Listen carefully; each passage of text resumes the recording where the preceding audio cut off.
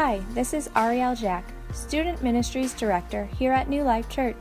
Thank you for joining our podcast today. I pray the following presentation encourages, challenges, and inspires you to take the next step in your faith journey. Enjoy the message. We're starting a new series. Go ahead up there. I'm very excited about this series, and I got turned on to this topic through Bob Shagnan's class that he did multiple times. And a lot of what we're going to be talking about over the next month or so is going to be based on this book. It's called The Upside Down Kingdom, and it's a very, very good read. I'd encourage you, if you want to get more detail as to what we're talking about this month or so. I'm not quite sure how far this one's going to go, but you can purchase that book. There's a new edition out, anniversary edition. 100,000 sold. Not bad for a book. One day I'll write a book. It's on my bucket list. All right, so that's the book. That gets all the plagiarism issues off. Oh, thank you. Plagiarism issues off the table. I didn't come up with it. All right, so John chapter 18. Open your Bible. We're going to start right there, right off the bat. Before I give you the title, before I give you the big idea, John chapter 18. I'm going to set the tone here. And we're going to look at verse 28. Read 10 verses. It says this. Then I led Jesus from Caiaphas, the governor's headquarters. It was early in the morning. They did not enter the headquarters themselves. Otherwise, they would be defiled and be unable to eat the Passover. Now, I just love that. I can never read past that without taking a pause. These are the religious leaders, and they're taking Jesus, an innocent person, to be murdered, yet they're not going to break their little laws about going into Pilate's house. Because they want to be able to take the Passover, by the way. That would be awful. But killing an innocent person, that's fine. We can justify just about anything, can't we? All right. 29. So Pilate came out to them and said, "What charge do you bring against this man?" They answered him, "If this man weren't a criminal, we wouldn't have handed him over to you." Pilate told them, "You take him and judge him according to your law." And this is they tip their hand here. It's not legal for us to put anyone to. So the Jews declared. They said this so that Jesus' words might be fulfilled, indicating that what kind of death he was going to die, a Roman death, at the hand of pagans. That was the fulfillment of that. Verse 33. Then Pilate went back into the headquarters, summoned Jesus, and said to him, "Are you the king of the Jews?" Jesus answered, "Are you asking this on your own, or have others told you about me?" I'm not a Jew, am I? Pilate replied. "Your own nation and the chief priests handed you over to me. What have you done?" And Jesus says this, "My kingdom is not of this world. If my kingdom were of this world, my servants would fight, so that I would not be handed over to the Jews. But as it is, my kingdom is not from here." "You are a king then?" Pilate asked. "You say that I'm a king." Jesus replied. Now that's an interesting statement. You say that I'm a king. Jesus can't even say yes to that question because of the implications of what a yes would mean. A yes is, yeah, I'm a king, just like you're thinking I'm a king. And Jesus is like, I don't even know how to explain it to you. Yes and no and yeah. You say I'm a king. We'll go with that. All right? "You say I'm a king," Jesus replied. "I was born for this, and I have come into the world for this, to testify to the truth." Okay, this truth that Jesus is testifying is the answer to the question. Are you a king? You say I'm a king, but I'm here to testify the truth. It's very different than what you are thinking of kingship. Everyone who is of the truth listens to my voice. And then Pilate spits back, what is truth? What is truth? I can only see Jesus give a little bit of a smirk at that point, saying, he's standing in front of you. Right here. I'm right here. So this is what we're going to be trying to discover over the next few weeks. What is truth? Jesus is born to be a king. His kingdom is not of this world. He says this, it functions in a different way. And if we listen to his voice, we can learn the truth as well. He actually says, those who know the truth, listen to my voice. Which means you can actually know veritas. You can know truth. That's what he's saying. And I believe that he actually makes that personal. You can know the truth. He says, I am the way, the truth, and the life. You can know me in a personal way. And those who know me know the truth. So week 1, the title of week 1 is Down is Up. Down is up. And the big idea of the message is this. The central theme of the ministry and teaching of Jesus was an inverted, upside-down kingdom that challenged the status quo. I'll leave that up on the wall for a couple seconds just in case people are taking notes, because that's a long one. The central theme of the ministry and teaching of Jesus was an inverted, upside-down kingdom that challenged the status quo. It is natural to us to see people in positions of influence and power at the top of the social economic ladder. Put that graphic up. Hey, there you are. You see, we're trained this way. We're trained to see the wealthy, the highly educated, the politically powerful, the beautiful celebrities, the cultural elite. We see them to be more important, for their thoughts have more clout, and their power is unchecked. If you want to be great, you must climb that ladder. See the king on top? He's happy. He's doing good up there. And then the people right below him, they're like, okay, this is pretty cool. And then as you get down, you get like the sad faces all the way down, and some bewildered faces. And some like, this stinks. I mean, it's nice on the top, but it's really not. Because heavy is the head who wears the crown. Right? But if you want to be great, our society tells us you have to climb this ladder. The top of the heap is all that matters. Mark chapter 10 says this. And Jesus called them over and said to them, meaning his disciples, you know that those who are regarded as rulers of the Gentiles lord it over them. And those in high positions act as tyrants over them. This is the graphic we're seeing. But it is not so among you. On the contrary, whoever wants to be great among you will be your servants. And whoever wants to be first among you will be a slave to all. A little different take on it, isn't it? No, it's a lot of different take on it. Jesus inverts the leadership ladder and puts the greatest at the bottom. Throw it up. Now, doesn't mean you can't be cool while you're doing it. All right? Leaders can be cool, but it's inverted, and it's heavy, and it's somewhere where the greatest in the room is the one who's the greatest servant. I want to thank those who are serving on Sunday mornings. Pete and Gary put their aprons on this morning and made coffee for all you and cut up Danish.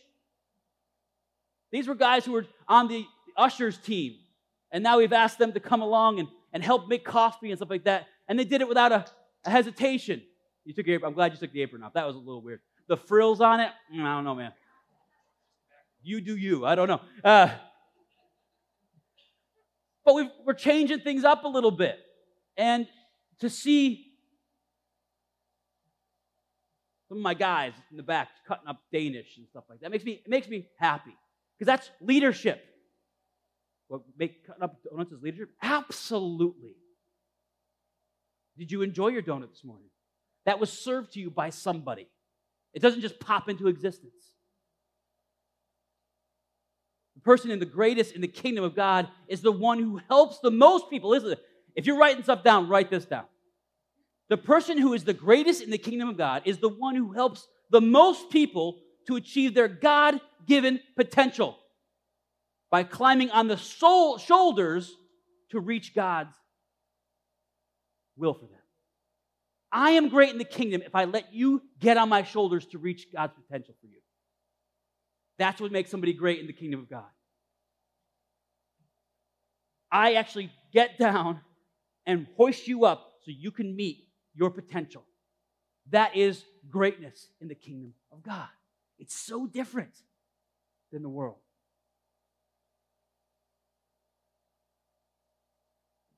That's why we're so big on service in this church.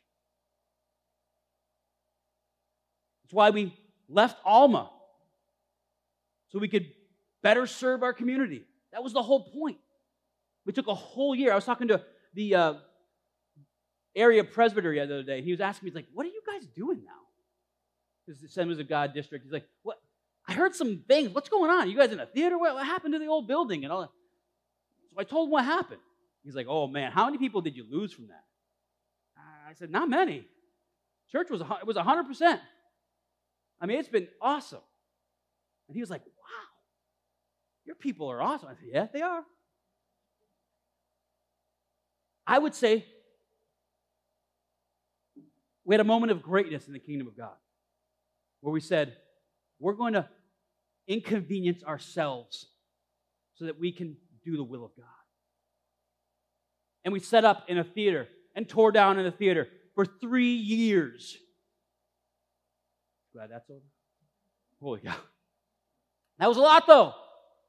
But I'm telling you, people came in and they did jobs. And they served weekly so that people could hear the gospel.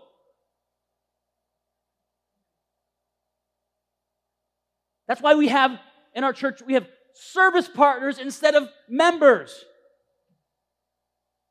It's vitally important. That's why we encourage everyone to serve in some capacity. If you're not serving, come talk to me.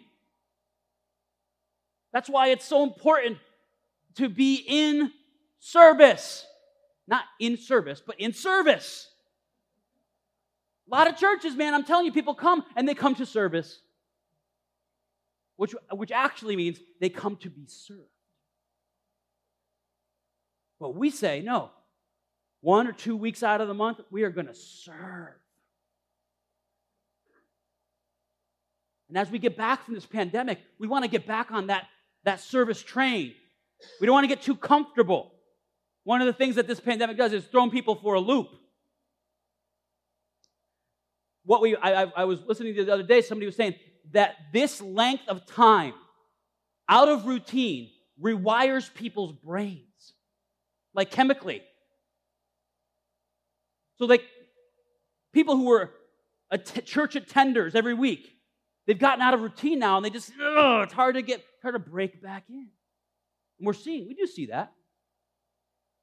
I'm so glad that people are coming back. It's so good to see you back in the house of the Lord. And we're in more of a substantial place right now. So it might get to the place where you're like, nah, I think I'd just like to come to service. No! God's word says no. We encourage everyone to serve in some capacity. Life is going to hit and try to crowd out the kingdom priorities. That's what the pandemic showed us. But we must remember that God has called us to serve one another. Period.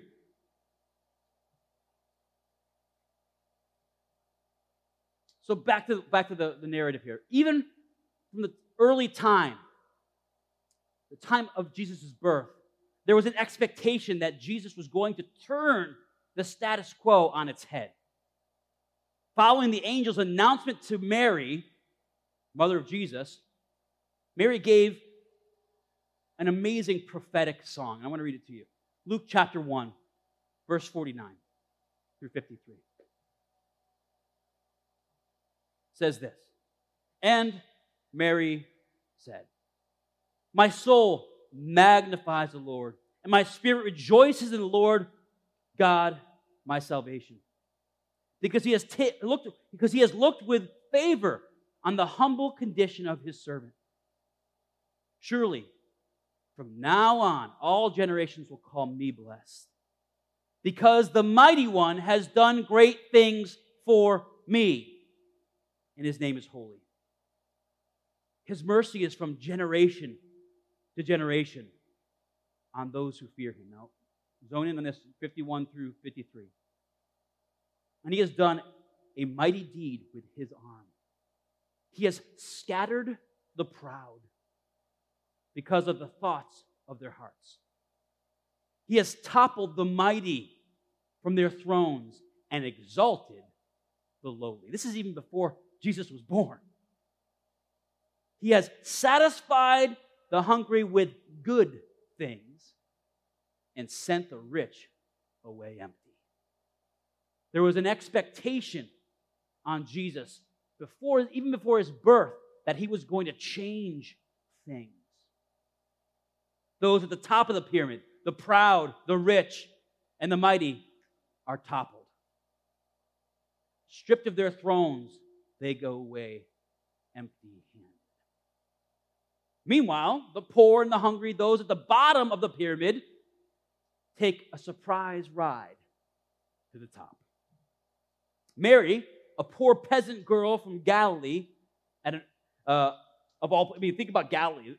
There's statements made in the Bible like, can anything good come from Galilee? Nazareth? Like, it's just not where kings come from. It's not where the elite come from. And one of the disciples were talking one time, they're like, are these guys Galileans? Shouldn't they be like, the implication is, shouldn't they be stupid? Uneducated? So Mary, a poor peasant girl from Galilee, of all places, expects the Messianic king to flip her social world upside down. Or right side up. The rich, the mighty, the proud of Jerusalem elite circles will be banished, and the humble farmers and shepherds of the countryside will be exalted and honored. We see this in the way in which Jesus came into the world, through the story of his birth, Christmas. There was no elites there. There were shepherds and pagans. Okay? Jesus is flipped, even from his conception, even from his birth, he's flipping the script. So, what exactly is the kingdom of God? Well, I'm going to give you the short of it, and then we're going to be studying it over the next few weeks. Let me give you a quick synopsis. In its simplest definition, the kingdom of God, like all other earthly kingdoms, refers to the dynamic rule or reign of the king, God. So it's the dynamic rule or reign of the king. This has to do with God's intentions, his authority, and ruling power. It doesn't refer to a territory or a particular place, nor is it static. Okay, it didn't happen in a particular location, geographical area, and that was there, and you got to go there, right? It happened one place, and now we have to make a pilgrimage to get. No, that's not how his kingdom works. Kingdom reign takes place in the midst of the world's ballpark, but it's an entirely different game with special rules and a new coach. The other day I was watching a soccer game with my son, New England Revolution, or they would call it football. And I'm like, it's one of those pathetic games that you watch and there's nobody in the stands. Like these guys, I loved during COVID when they were piping in crowd sound. That was hilarious. I could just picture the guy up in the booth okay, score, go! push the button that goes, woohoo, But I was also like, where are they playing? And it took me a while to figure it out, but they were playing at Gillette Stadium. It didn't look anything like Gillette Stadium. It was football, but not like we're used to. It's the same park, different game, different rules, different coach. I can only picture one of those guys coming out of the locker room when the Patriots are playing. Oh, no. He's got like little tiny shorts on. No. Boo! Different game. Totally different game. In its simplest definition, the kingdom of God, like other earthly kingdoms, is God's reign. But it's always in flux, always becoming, spreading, and growing. The kingdom points us not to the place of God, but to God's ruling activities. Not to a place. Remember there's a story in the New Testament, in the Gospels, where Jesus visits a woman at the well in Samaria. We've talked about this in the past. Samaria was a place that was separated from the Jewish. It was in the Jewish nation, but it was kind of separate because of the racism of the time and things like that. Anyway, they worshipped God at Mount Gerizim, which is an ancient place of worship, and they did that because they weren't allowed in the Temple Mount. So she was talking to Jesus. She's like, well, we worship on the mountain, and you guys worship in Jerusalem. And she says, there's a time coming. And in fact, it's already here because I'm here. Where it is not going to matter where you worship. It says God is looking for worshipers. Because God is a spirit, He's looking for worshipers that will worship Him in spirit and in truth. The kingdom of God is not static. It's not geographical. The kingdom of God is among us when the rule and the reign of God is at play. With undeniable eloquence and clarity, God unveiled the very nature of His kingdom throughout concrete acts of a person. That person is Jesus. We could get the best picture of what the kingdom is all about by looking at the person of Jesus Christ. So over the next few weeks, we're going to see how Jesus announces the arrival of the kingdom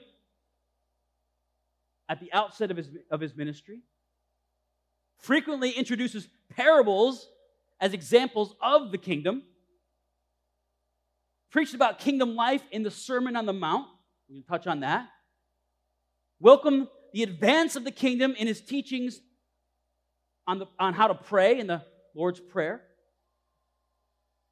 Even the vocabulary of the kingdom was consistently on Jesus' lips. Above all, Jesus lived the kingdom out in front of humanity. He lived it out. That's why the Gospels are so powerful. That's how you could take a person who is an unbeliever, tell them to read the Gospel of John, and have that person come out without any explanation about the Gospel of John and be like, wow, this is something significant. Because they see it in the life of Jesus, that it's different. His words and behavior offer us the best clues to solving the riddle of the kingdom.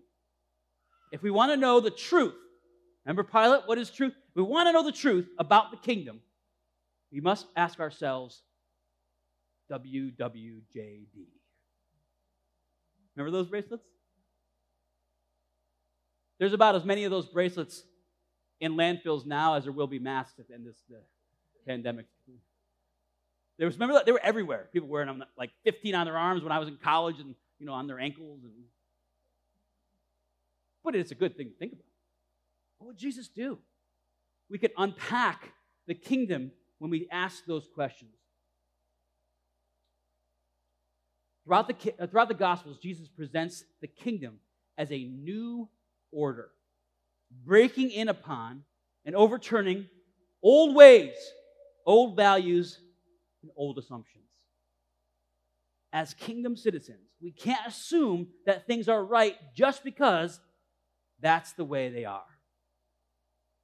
See, we're saturated.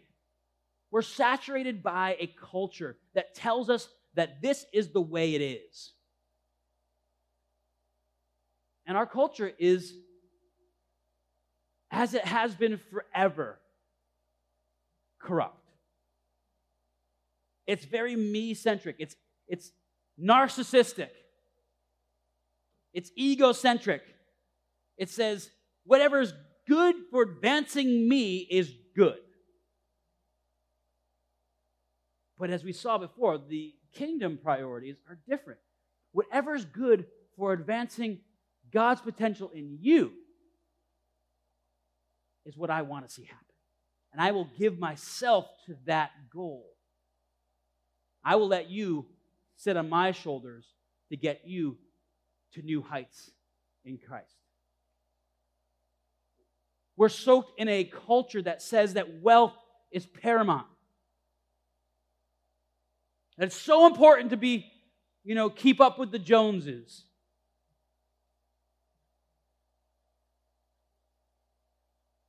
We see in the kingdom of God that Jesus says that the widow's mite was the greatest gift ever. Giving all you have to God is greater in the kingdom than you becoming the Joneses 2.0. It's true. I agree with you. It's sad.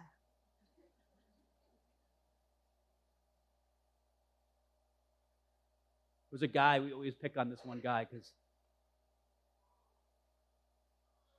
in our family we've coined this phrase from this one guy. It is what it is. It is what it is. Really? Well, this stinks, so can we make it not what it is? It is what it is. Really? That's really disappointing because what it is stinks. So we can't just go on it is what it always is, or it's supposed to be the way it is. No. We have to flip the script. It's actually completely different. Kingdom priorities, kingdom mentality is completely different than what you're going to get in our society today. And it takes courage. Let me tell you something. It takes courage. To go against the flow takes courage. To go against, to raise this up and say, no, this is my standard, is going to get you called things like hateful and a bigot, intolerant. To stand on the Word of God and to keep kingdom principles in your life, it's going to bring some ridicule. I'm going to let you in on a little secret here. The king of the kingdom was crucified for these things. Just heads up. And it says this, if they persecute me, not Jesus, guess what? They're going to persecute you. And then he says something crazy. Good job. When that happens, you know you're on the right track. Count it all joy. That's not normal. That's not the way it is. It's the way it should be. The upside-down lens sharpens the distinction between God's kingdom and the kingdoms of this world, the rule of this world. That lens sharpens us to be able to see the truth. The truth. So as we end this morning, I'm just going to pray for us. Whenever I prepare a sermon series, I get like 90% of the conviction, you guys get 10. Because it's me too. We're all working on this, right? So let's pray. Lord, thank you so much that you didn't keep us in the dark as to your priorities, your wishes, your desires. And you didn't keep us unequipped. You gave us your power to be able to do it. Lord, you sent your Holy Spirit so that we could live the kingdom life, so that we could know truth, and that we could live it. We could have the power to be witnesses of the kingdom in a hostile world where their systems are completely opposite. Lord, I pray right now for my brothers and my sisters, as we go through this series in the next month or so, that you would give us hearts that are open to your rule and your reign.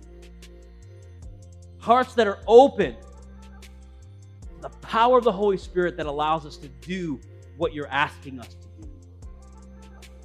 Lord, I pray for my brothers and my sisters as I pray for myself, that we would be citizens of the kingdom. Lord, we live in the kingdom of this world, but we are citizens of a greater kingdom. Same ballpark, different game. So Lord, we thank you for this opportunity we had today to worship you, to praise you, to enjoy your presence, and to sit at your feet. Teach us, guide us, empower us by your holy name. Amen. So be it.